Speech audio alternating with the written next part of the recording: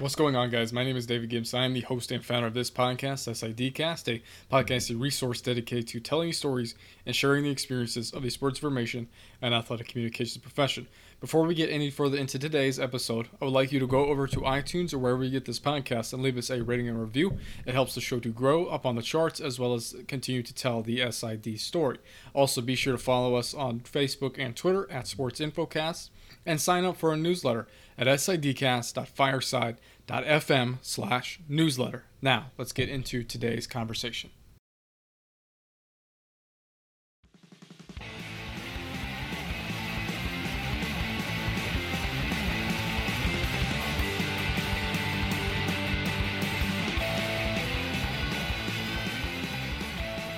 What's going on, guys, and welcome back to another episode of SIDcast. Before we get any further into today's episode, let's talk a little bit more about what we started last week. If you were not here or you just missed last week's episode, we're talking about goals and goal setting for 2020, why having one broad goal or many broad goals for the whole year is bad.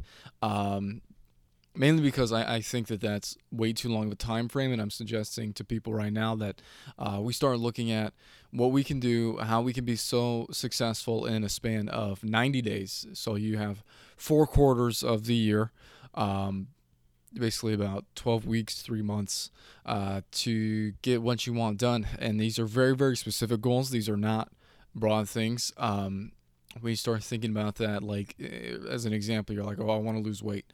Like, cool, what does that look like? Is it 10 pounds? Is it 5 pounds, 10 pounds, 50 pounds, 100 pounds? Like, what are we talking here? And then what I'm going to suggest to you today, as you guys have thought about what you want to get done, what you want to do, I think I talked last week about having goals in 4 areas of your life. I'm not talking about, like, you focusing all your time on health. I think that that's a mistake that people make when it comes to goal setting, is that they go all in on one thing, if that makes sense, and they try to change so much at once. So I'm not asking you guys to wake up at 5:30 a.m. all of a sudden, just when you've never gotten used to it, when you've never done it before, and you're like used to waking up at 9 or something like that, and then running for an hour at the gym. That's not what I'm asking you to do. What I'm asking is that you make small little incremental changes in your life that'll build up. I'm sure some of you are aware when it comes to losing weight or getting strong or anything like that, you will sometimes go a month, 2 months, maybe even 3 months before you see any sort of significant change on the scale.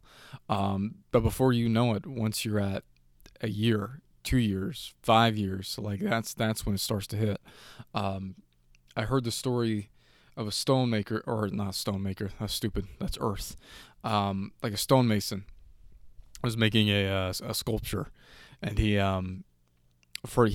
bashed on this rock for 100 hits, and he was so frustrated until the 101st try is when it cracked. And he understood that it wasn't the 101st try that made it crack, it was all the 100 before that.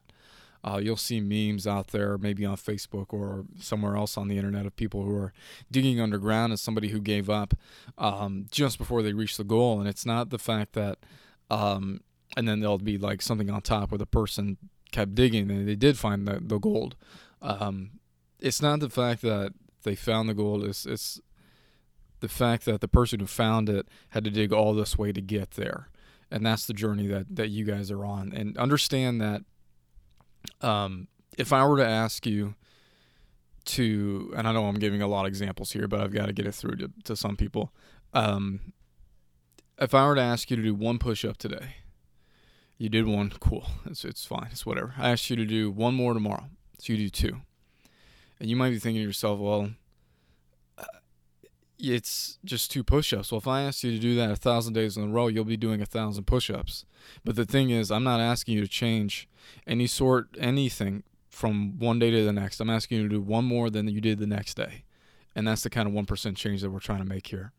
So in these 4 areas that you're going to start thinking about, the first is going to be condition. And again, I'm taking all these from Order of Man. which is a group for men. It's also got a lot of leadership things and things that women can take away from it as well. highly recommend looking into that. But the first area is going to be condition. This is going to be how you're going to, work out, get in shape. This could also involve sleep if you're not getting an adequate amount of sleep. And let me say this about sleep: being tired and not getting enough sleep is not a badge of honor. When people tell me they're like, "Oh, the night before I only got 2 hours of sleep," I just kind of roll my eyes. Like, cool. I mean, what do you want? You're not productive. You're bragging about something that's unhealthy. Start thinking about something else, maybe. Yeah, I don't know. That's the first area. The second area is going to be connection. It's going to be either with your spouse, your partner, coworkers. How you're going to be able to connect with them. The third is going to be calibration. This is going to be something that'll get your mind right. It might be a hobby or something new that you want to try. Sometimes like today, I just got done. I try someplace new in Bloomington because I'm only going to be here a year.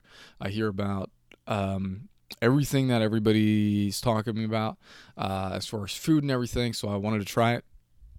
So I take myself out maybe once every 2 weeks or so, and I just need by myself because I mean, to be honest, I don't really need to meet with a bunch of people to make me happy because I know that's what makes me happy. Again, could be a hobby, could be many different things, meditation, things like that, just to get your mind right as far as your mental health is concerned. And your final quadrant will be contribution. This could be monetarily if you wanted to start a business. Maybe if you have a little side project or hobby that makes you money. If you want to save up some money for a trip, or like if you're going to Costa Rica, for example, and you want to have X number of percent done by X date, this would be where that goes. So think about that. And then when you are going through how you're going to accomplish these in 90 days, well, first of all, you need a way to keep track. There's be a notebook or an app on your phone, whatever works best for you. And you'll check your goals where you're at 30 days and 60 days to see if you are still on track. Like if you want to lose, if you're at 25% body fat and you're like, I want to be at 15%, I would say at 30 days, you need to be, 21. And then at 60 days, you need to be down, maybe 18 or something like that. It's really up to you. Just know and scale yourself a little bit more. Don't try to do too much at once. Eliminate one thing. Everybody's like, oh, I want to do this. I want to do that. Eliminate the words I want.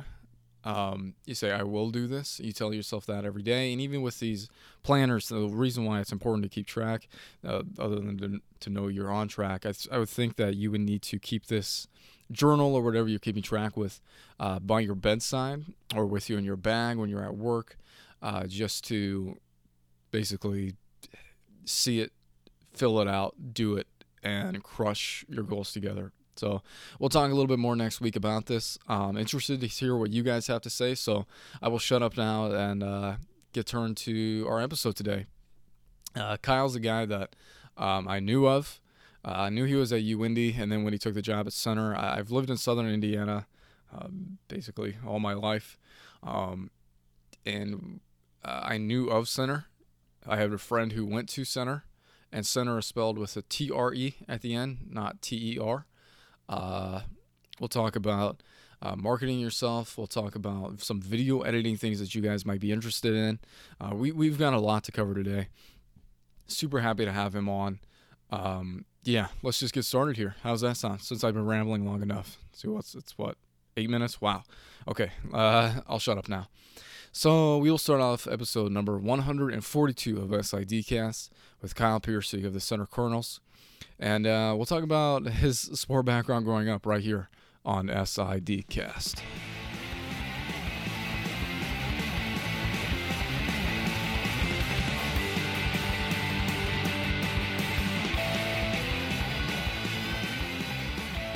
Well, I knew playing a sport wasn't going to be in the cards for me pretty early on. I did grow up playing just about everything you could think. In high school, I played baseball a little bit. But from then on, it was really just intramurals for me at UK. I didn't know exactly what I wanted to do, after graduation. I actually got a degree in broadcast journalism. and UK didn't really have like a sport admin or management or anything Mm. like that. So I kind of went into it thinking I might be a reporter, maybe a sports reporter, maybe not even in the sports world. And it just so happened I was doing the thing where you apply for hundreds of jobs online and just hope something sticks. I didn't hear back from a lot of folks. Some things I applied for everything from ticket sales down to media, down to um, customer service, anything I could think of to try to kind of get that foot in the door, so to speak, within athletics. And I caught my first break with the University of Indianapolis. They were fortunate enough to Mm. take someone on that had basically no experience, but I could do a lot of the things that translate. I knew how to interview someone. I knew how to shoot and cut highlights. I knew how to do all that stuff. And thanks to the program at the University of Kentucky, I knew how to write pretty well. So when I graduated, I felt well equipped to handle 70-80% of what an SID has to do, and then I picked up some of the other stuff, stat crew and game notes, and working a little bit more with media and things like that. So that's kind of my background into it. I Mm. didn't graduate thinking I wanted to be an SID. I didn't really even know what that stood for when I was an undergrad. I I had to set up interviews as a student reporter, working with UK football or whoever else, and I was like, well, I know I got to call the SID. I don't know exactly who that is or what that means, but um, I've kind of so I kind of backdoored into it, and it's been an absolute blast. And so now I'm at my second stop at Center College, Division III school in Danville, Kentucky, and yeah, I'm loving every minute. So, what would you say would be the best way, do you think, to inform undergrads like yourself who are in that Right. position? You're like, what the hell is this? How do you go about doing that at center now? That's a great question, and actually, the best spot that I found for that in my you know somewhat limited experience at the University of Indianapolis, they had not only a communications department, but within that, they actually had a sports information focus, which I thought was was pretty wild and was really really cool for us. It wasn't like the class was Yeah. 15, 16 deep on the roster, but there were always two or three students that maybe they didn't know it's exactly what they wanted to do, but they actually knew that it was something within the sports world, within the media world that they could see themselves doing.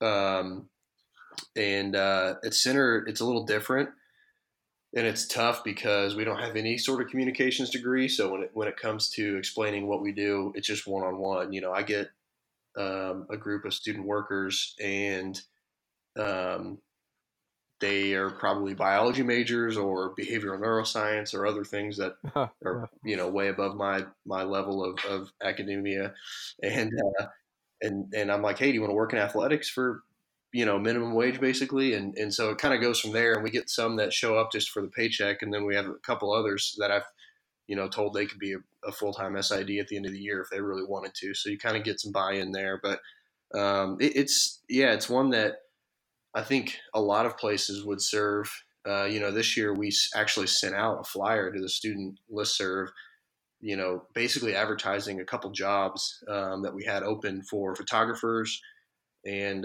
public address announcers. And the response I got back was really overwhelming with the number of students that were interested in it.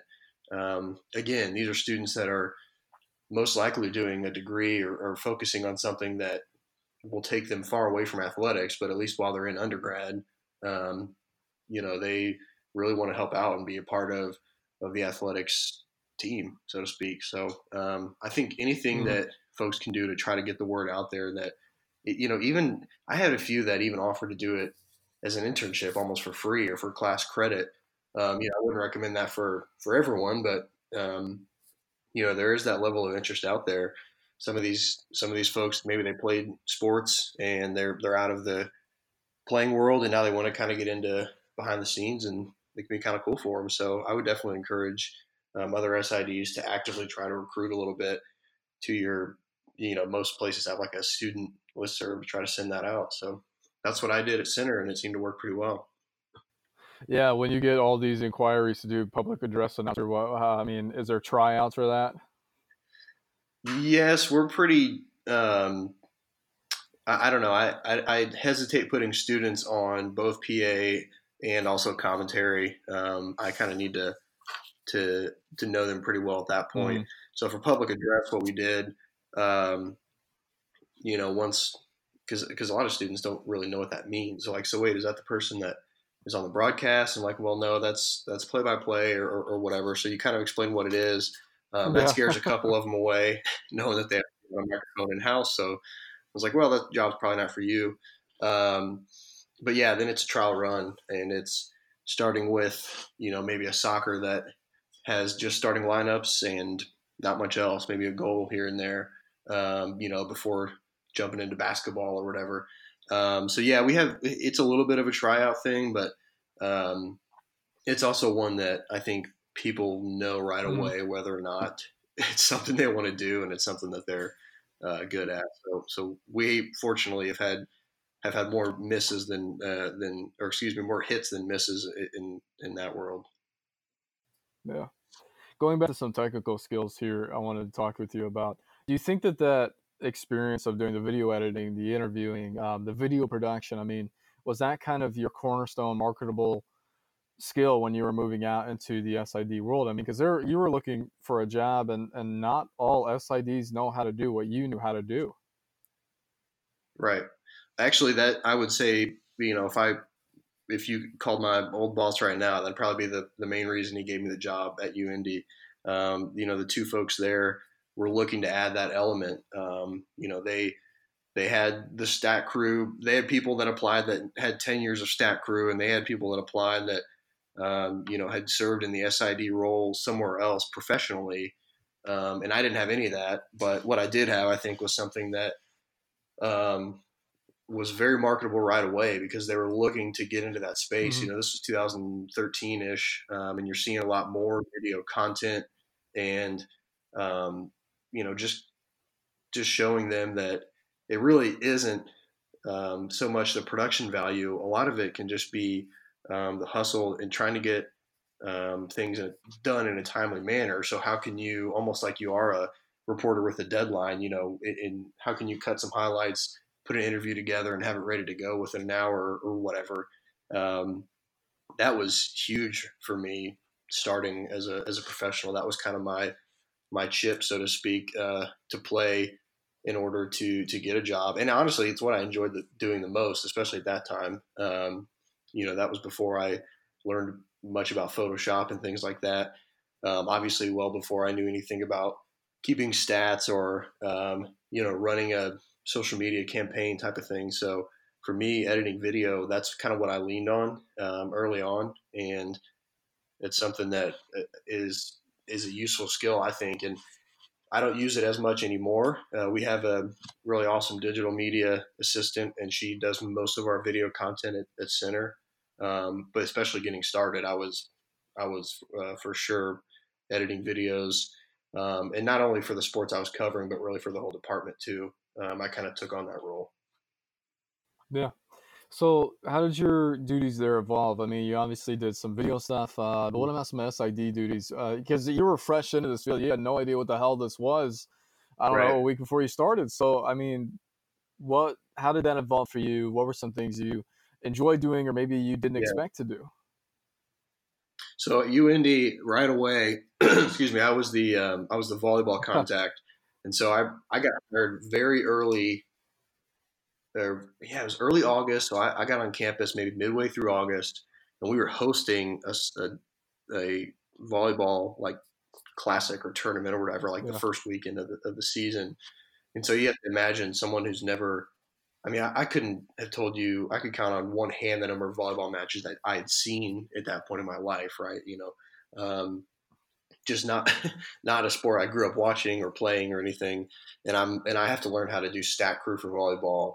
Hmm. This is a point where I'm just like, maybe this isn't for me. That was kind of a trial by fire, so to speak. And it turns out now that's my favorite program to do is stat crew for volleyball, and it just kind of threw me right to the wolves. But at UIndy, we did basically.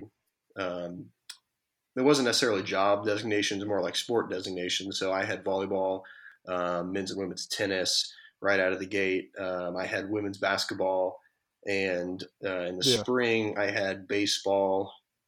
Trying to think. Oh, well, in tennis, obviously, it was fall and spring. So that's kind of how we divvied it up. We did it by sport, and yeah, I mean, if I didn't know about it, I talked to the coach. Our volleyball coach there was in his first year as a head coach, and it was really cool because we would spend 15, 20 minutes a week, and he would tell me what the heck he's doing out there on the court. Like he's running a 5-1 or whatever. And I'm like, oh, I don't even know what that means. Like, so we kind of would break things down, and that helped me writing a recap, right? Like knowing actually what the heck I'm talking about.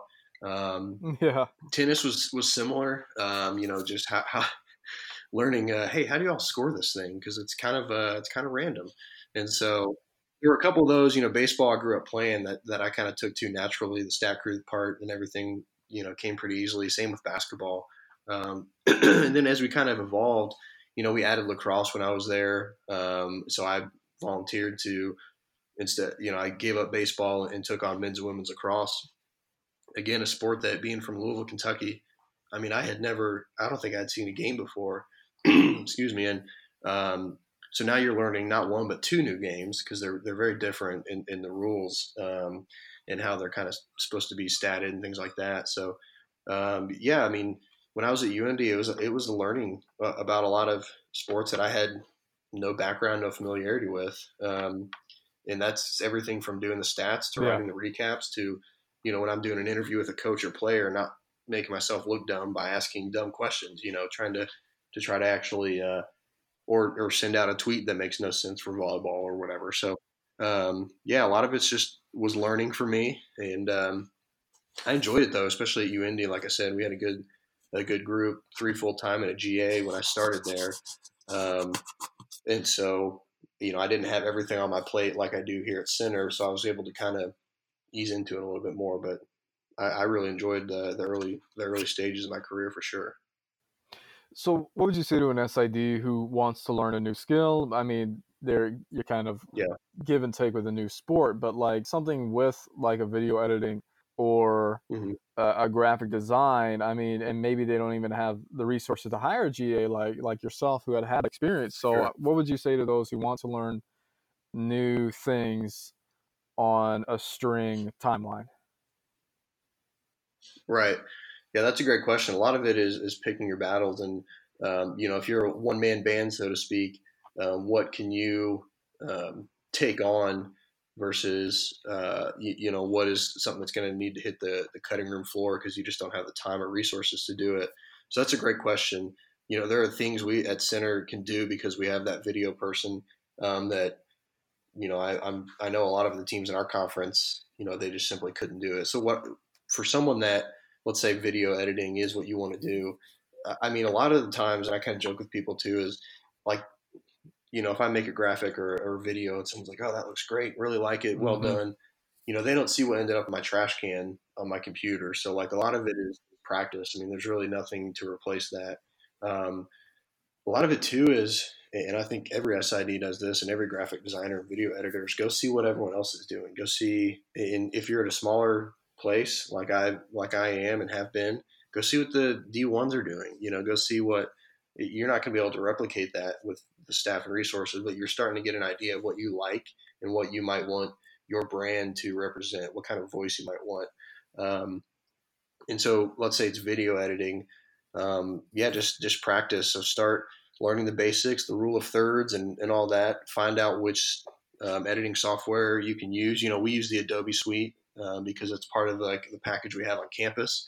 But I know that that's not a reasonable, um, thing for someone to go buy themselves, right? So if they don't have that, go find out which free video editing software out there will work for you, and really just I say keep it simple. When we do video pieces, sometimes we'll do feature length type things, but if you're talking about video editing, a lot of the stuff we're doing is under a minute, maybe under 2 minutes tops, and so we're working in a couple interviews, we're working in some B-roll, and then we're cutting it, and that's it. So um, yeah, I would say the excuse me, Mm-hmm. there are resources out there too. For Photoshop, the big one I use, and I assume for video editing too, is literally just Googling how do I do X, or how do I make it look like this, and you'll be surprised at how many resources are out there. That's how I really started with Photoshop myself, because that was one, with video editing. I was fortunate. I was editing videos in high school, so I had worked with probably 3 or 4 different, nonlinear video editing softwares by the time I even got my job at UIndy. Whereas Photoshop was very different. I had no experience really with graphic design, and I've really taken to it. I like it a lot, but the early stages, it was a lot of going around and seeing Yeah. what maybe poster swag, or what some of these other outlets that kind of can aggregate some of the big boys, so to speak, seeing what they're doing, and then trying to replicate that using Google a lot. That's pretty much what I did. So yeah, it's tough though. I mean, we operate with those same constraints, and I see the stuff. You talk about like a Clemson football, 9 or 10 people on the sidelines alone, just churning out content and able to kind of work like that. Obviously, that would be a dream, but there's also ways to do it if you're in that, like I said, the one man band, so to speak. Yeah. I think YouTube is the best feature I've ever had, Yeah, honestly, especially with graphic design and stuff. Because there were some times, because like I told you kind of off air, I started at an AI, so there were times where Zach, my boss, would just be like, I need this or something like this. Can you do it? And I would spend hours on YouTube. I would sacrifice yeah, homework hours because I enjoyed it so much on YouTube trying to figure out how right. to do stuff. So, best teacher, like you said, free software, lots of different things. If you want to learn how to make GIFs, I said this back in, I think, August. EasyGIF.com, I think is what it's called. And that's how you could Hmm. take your video clips and you Yeah, turn them into GIFs. Easy, MP4 to GIF. And you've got your yeah, own little library. So, I don't know, just some resources for you guys to think about. Um, so it's time for you to leave UIndy in your career path. Where were you at with life at that time? And how did you come about? I mean, you're from right. Louisville, but had you ever had any experiences in Danville, Kentucky before? No, my wife and I are both from Louisville, so we were kind of looking for a way to get back into closer to home. And Hmm. I was at UIndy for 4 years. My wife was a reporter in Terre Haute, Indiana, for a few years as well. So we had the same broadcast degree, and um, so she was a reporter, and so we started kind of looking, and she found a station in Lexington that had an opening, and I saw Center had an opening. They're about 30, 45 minutes apart. So we're like, hey, maybe this is the spot. We'll try to make it work. And um, yeah, so I applied for it, and did the whole interview process, and Hmm. visited campus. I really liked it. That was Uh-huh. I think I had been to Danville maybe twice before, kind of a passing through type of thing. And I didn't apply to Center when I was in high school, and so I didn't do a lot of research on Center itself as a high schooler.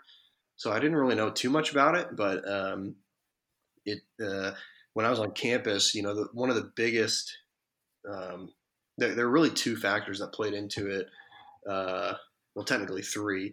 The two big ones that I really latched onto from an athletic standpoint was the willingness to put resources where they need to go to be competitive.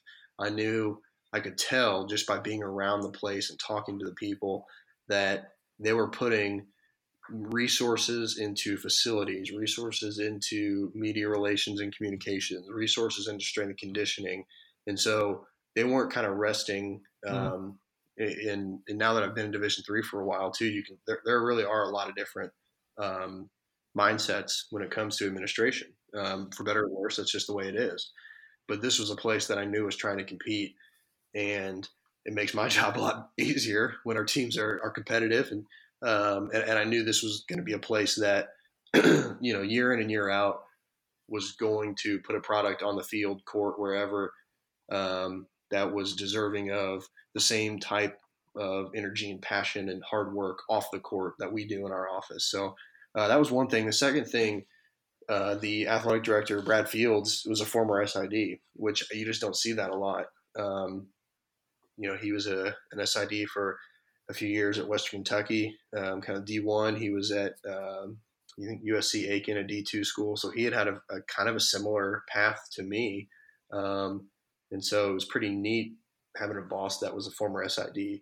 Was kind of cool.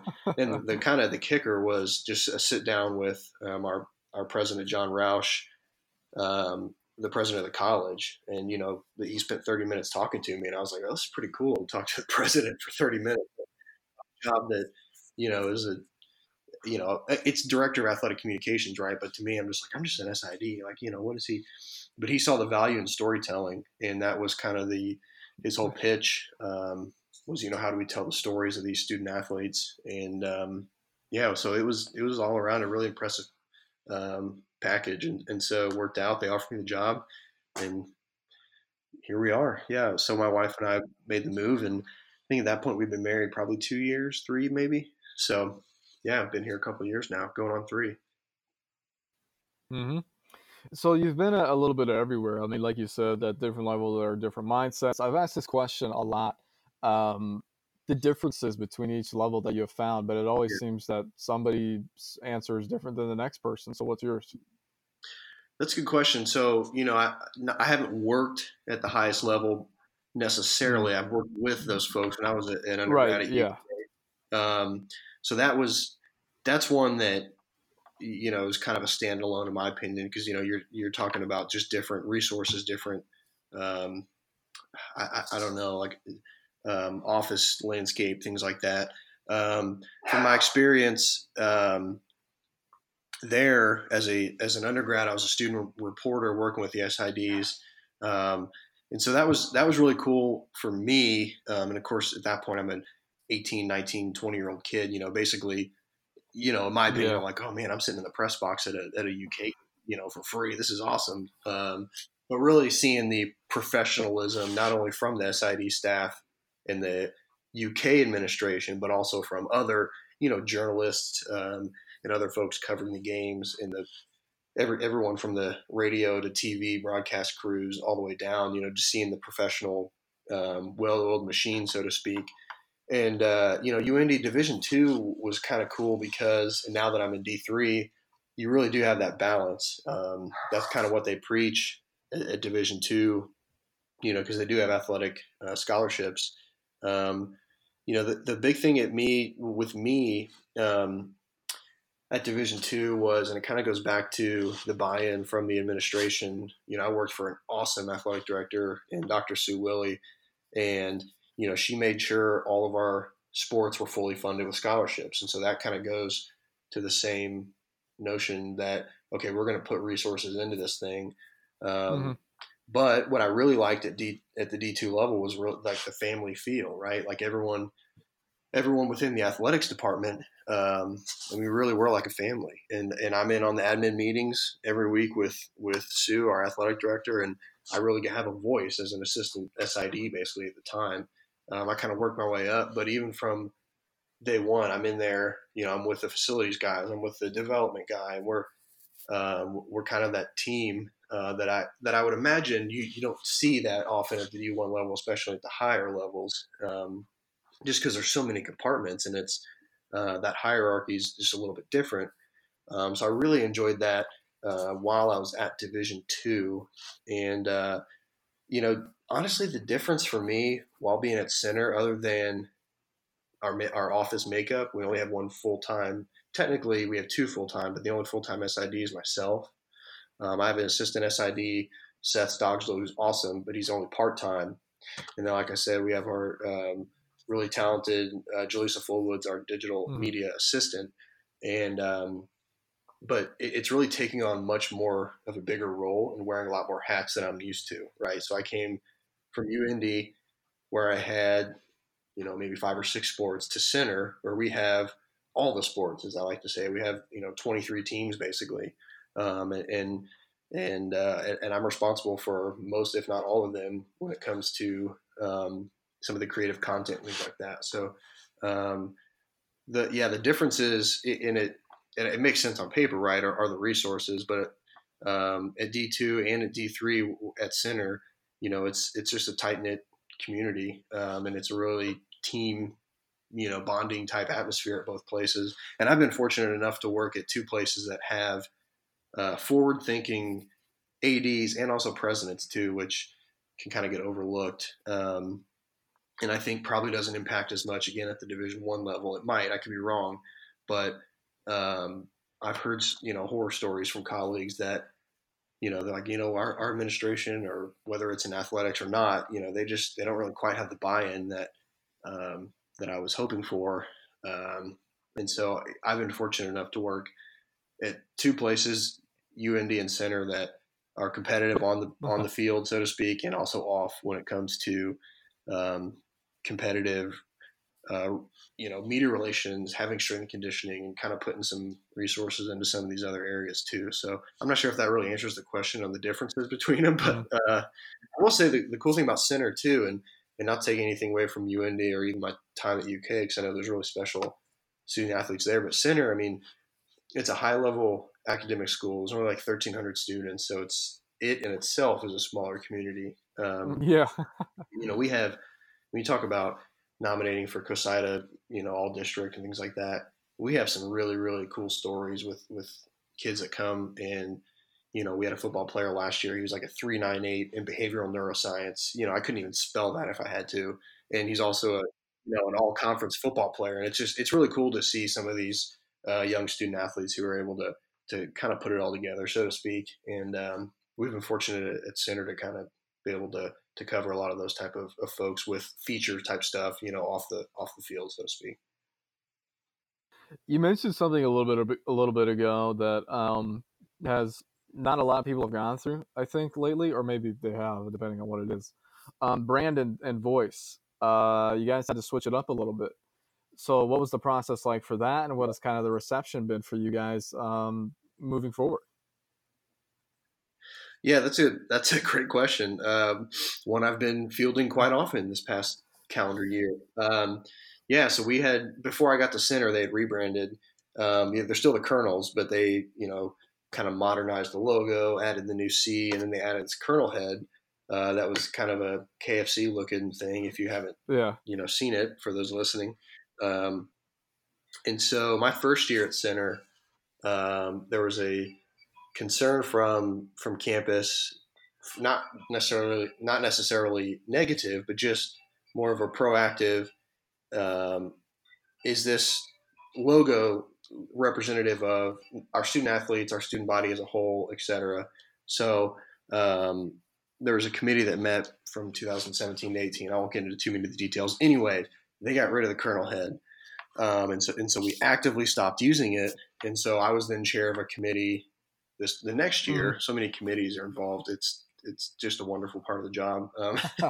I was voluntold to be the chair of this committee where we were coming up with a replacement for it, right? So now I'm trying to find um, a group of folks, and we had a great committee made up of faculty, staff, athletic folks, non-athletic folks, coaches, students. A couple student athletes were on there, so it was really a representative group, alumni.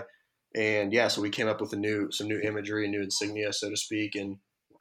Um, and that's really, this has been one of the toughest lessons for me as far as, brand awareness, but also just how effective communication can really help or hurt you if there's a lack of effective communication.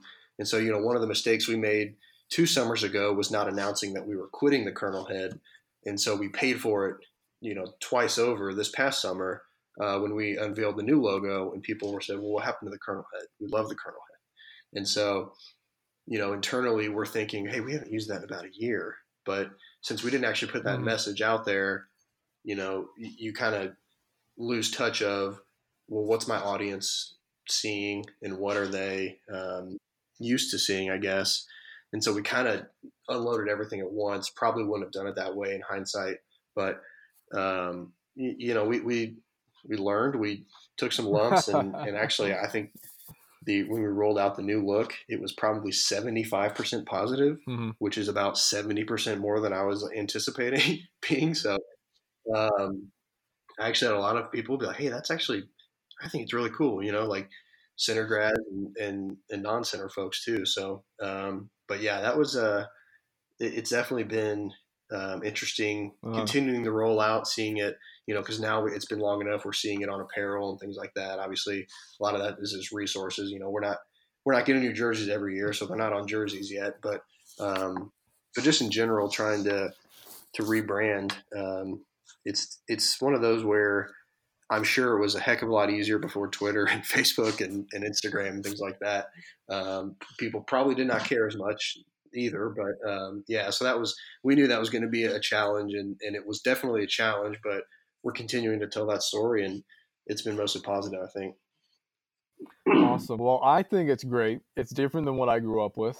Is seeing it on the field at Hanover or on the court against Yeah. Hanover, close to my hometown. So I enjoy it, and I'm glad that you can't please everybody because even our No. we did some like throwback bicentennial uniforms back in October, and Yeah. boy, wouldn't you know, everybody's a uniform expert. Wouldn't you believe? Yeah, Oh yeah. Oh it's yeah. And those same people, I could have. Those same people probably didn't like the kernel head when it was adopted 4 or 5 years ago, but now, now it's what they've always had, and it's like, well, no, it's only about yeah 4 years old, but you're right. Everyone becomes an expert, and then they wake up the next day yeah and they go on with their lives, and the sun yeah. rises and everyone's fine. So, Awesome. Well, I would like to transition to part of the interview where I like to ask some fun questions. So, cool. first one I have for you, Kyle. Favorite memory in your professional tenure? Ooh, good question. My first year at center, there's been a lot, and honestly, I really enjoy when this is something I never really thought would happen, especially my first two jobs. I really enjoy when my teams win big games. That's really cool.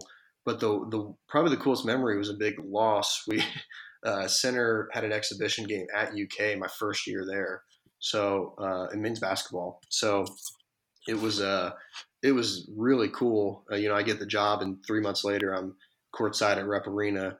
Uh, Where I'd been a lot as a student, but now I'm working a Kentucky men's basketball game as the opposing SID.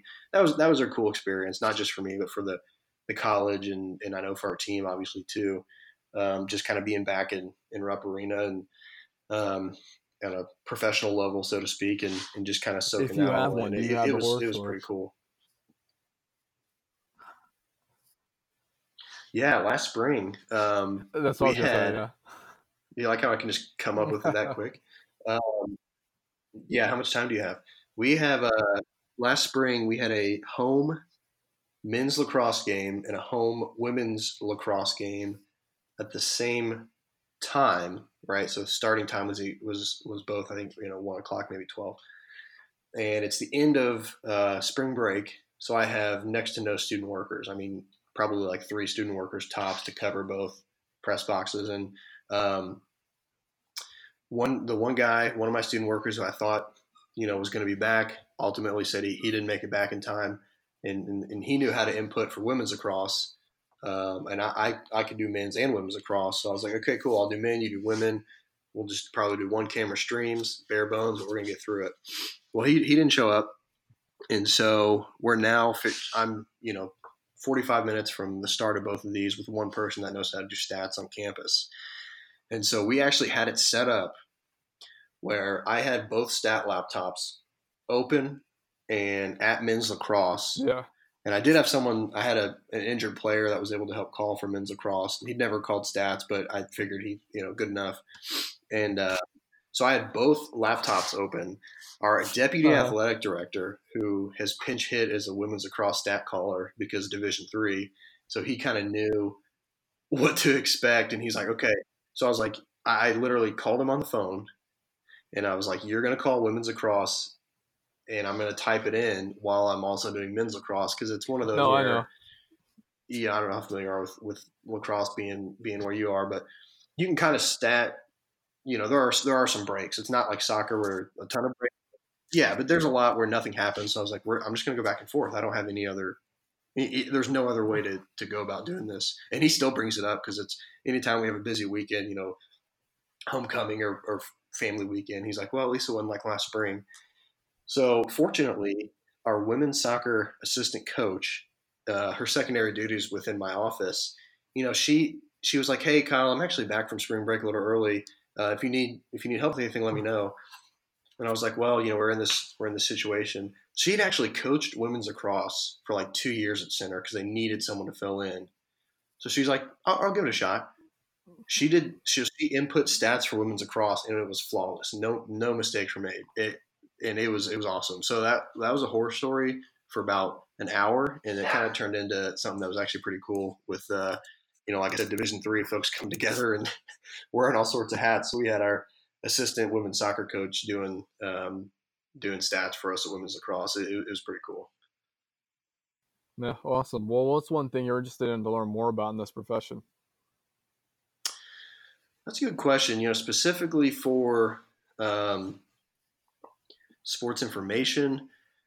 There's always the day to day, the little things, best practices, so to speak. What are people doing on Twitter? What's working best on Instagram? Um, big picture, I'd really like to probably get into a little bit more of the administration side of it. And I play a little bit of that role at center, not as much at UND, but working a little bit more with administration when it comes to whether it's budgets, team management, things like that. Maybe having a little bit of a crossover role there, I think would be really neat for my growth as a professional. At UND we had 3 or 4 different folks that were in charge of different budgets and finances and whatever for teams specifically. And so while it's not necessarily sports information, I think that'd be kind of something neat, as sort of a crossover to um, expand a little bit and see how some of the ins and outs work, when it Yeah. comes to team budget, travel, whatever else. I think that'd be pretty cool. I'm always trying to get on different committees too. I'm currently on the new media committee for COSIDA, but just trying to kind of branch out and see what other people are doing and continue to learn. Yeah, awesome. Always continuing to learn. That's one thing that I think people should never stop doing just because you're out of college. They like to make the excuse to themselves that they don't have to learn anything more after that. Right. And I feel Yeah. that's like incredibly ridiculous. Like nothing's stopping you from Yeah. taking a class or, you know, doing something you've always wanted to do, which is, Yeah, and even the COSIDA convention, I know budget wise, not everyone can uh, go every year, maybe not even every other year, but if you can get there once at least, I'm fortunate again enough to a place where that's kind of built into my budget. But I come away from there with pages and pages of notes. Talking to colleagues, going to a lot of those sessions and things like that. So that would be another way to continue that education too. Would try to make it to one of those conventions. work-life balance. What do you do to have fun? Okay. Yeah. So, well, like I mentioned, I'm married, so I hang out with my best friend. My dog, and he and my wife. Um, but free time. Yeah, we like seeing movies. I play golf when the weather's nice. Yeah. Very poorly, but I'm out there. Um, I play. We do have a nice noon basketball gang that goes on Tuesdays and Thursdays. So get a little bit of a run in every once and again, playing basketball. But yeah, that's what I try to do. I try to watch sports when I can. I do that obviously a lot at the Division III level, but I try to catch anything I can, whether it's college football or NFL right now. Obviously, I'm a big college basketball fan. Um, Regrettably, I am a UK basketball fan for when it comes to Division I, so I have to go through that. And but yeah, I Mm-hmm. feel like That's I'm okay. just kind of enjoy the little things. When I was at UND, I was Mm-hmm. more of like I try to get into some craft beer. There's a great craft beer city, Indianapolis. So being a Danish is a little different. I kind of get back to the bourbon roots, so to speak. But Yeah. That's my next yeah, question. You're in kind of bourbon country, USA. So next time somebody's in the Danville area, what's your restaurant or bar recommendation? yeah. If you're find yourself in the thriving city of Danville, Kentucky, for whatever reason, there's a lot of good places. The Pizza Pub is kind of the local pizza place, obviously, but good craft beer selection. The owner there is a friend of the college. Another place called Harvey's is really good. They have good bourbon selection there. So depending on what you're looking for, Pizza Pub and Harvey's are probably the two. If anybody wanted to get in touch with you, had any questions for you, what would be the best way to do it? Yeah, that's a good question too. My email is kyle.piercy, Piercy, at center, and that's spelled RE on the end there, .edu. And then, I'm also on Twitter, RK Piercy, at RK Piercy, I should say, RKPIERCY. Hit me up there, or like I said, email. I can't remember my office number off the top of my head because I'm just, terrible person, I guess. But it's on the website. That's the thing is I like to tell other SIDs, like coaches and stuff. I shouldn't just say coaches in general, but folks who ask me for contact information. But SIDs, you know where to look. It's a staff directory. So, but yeah, Awesome. Well, Kyle, we thank you very much for coming on. We all do really appreciate it. definitely. I appreciate the time and thanks for having me.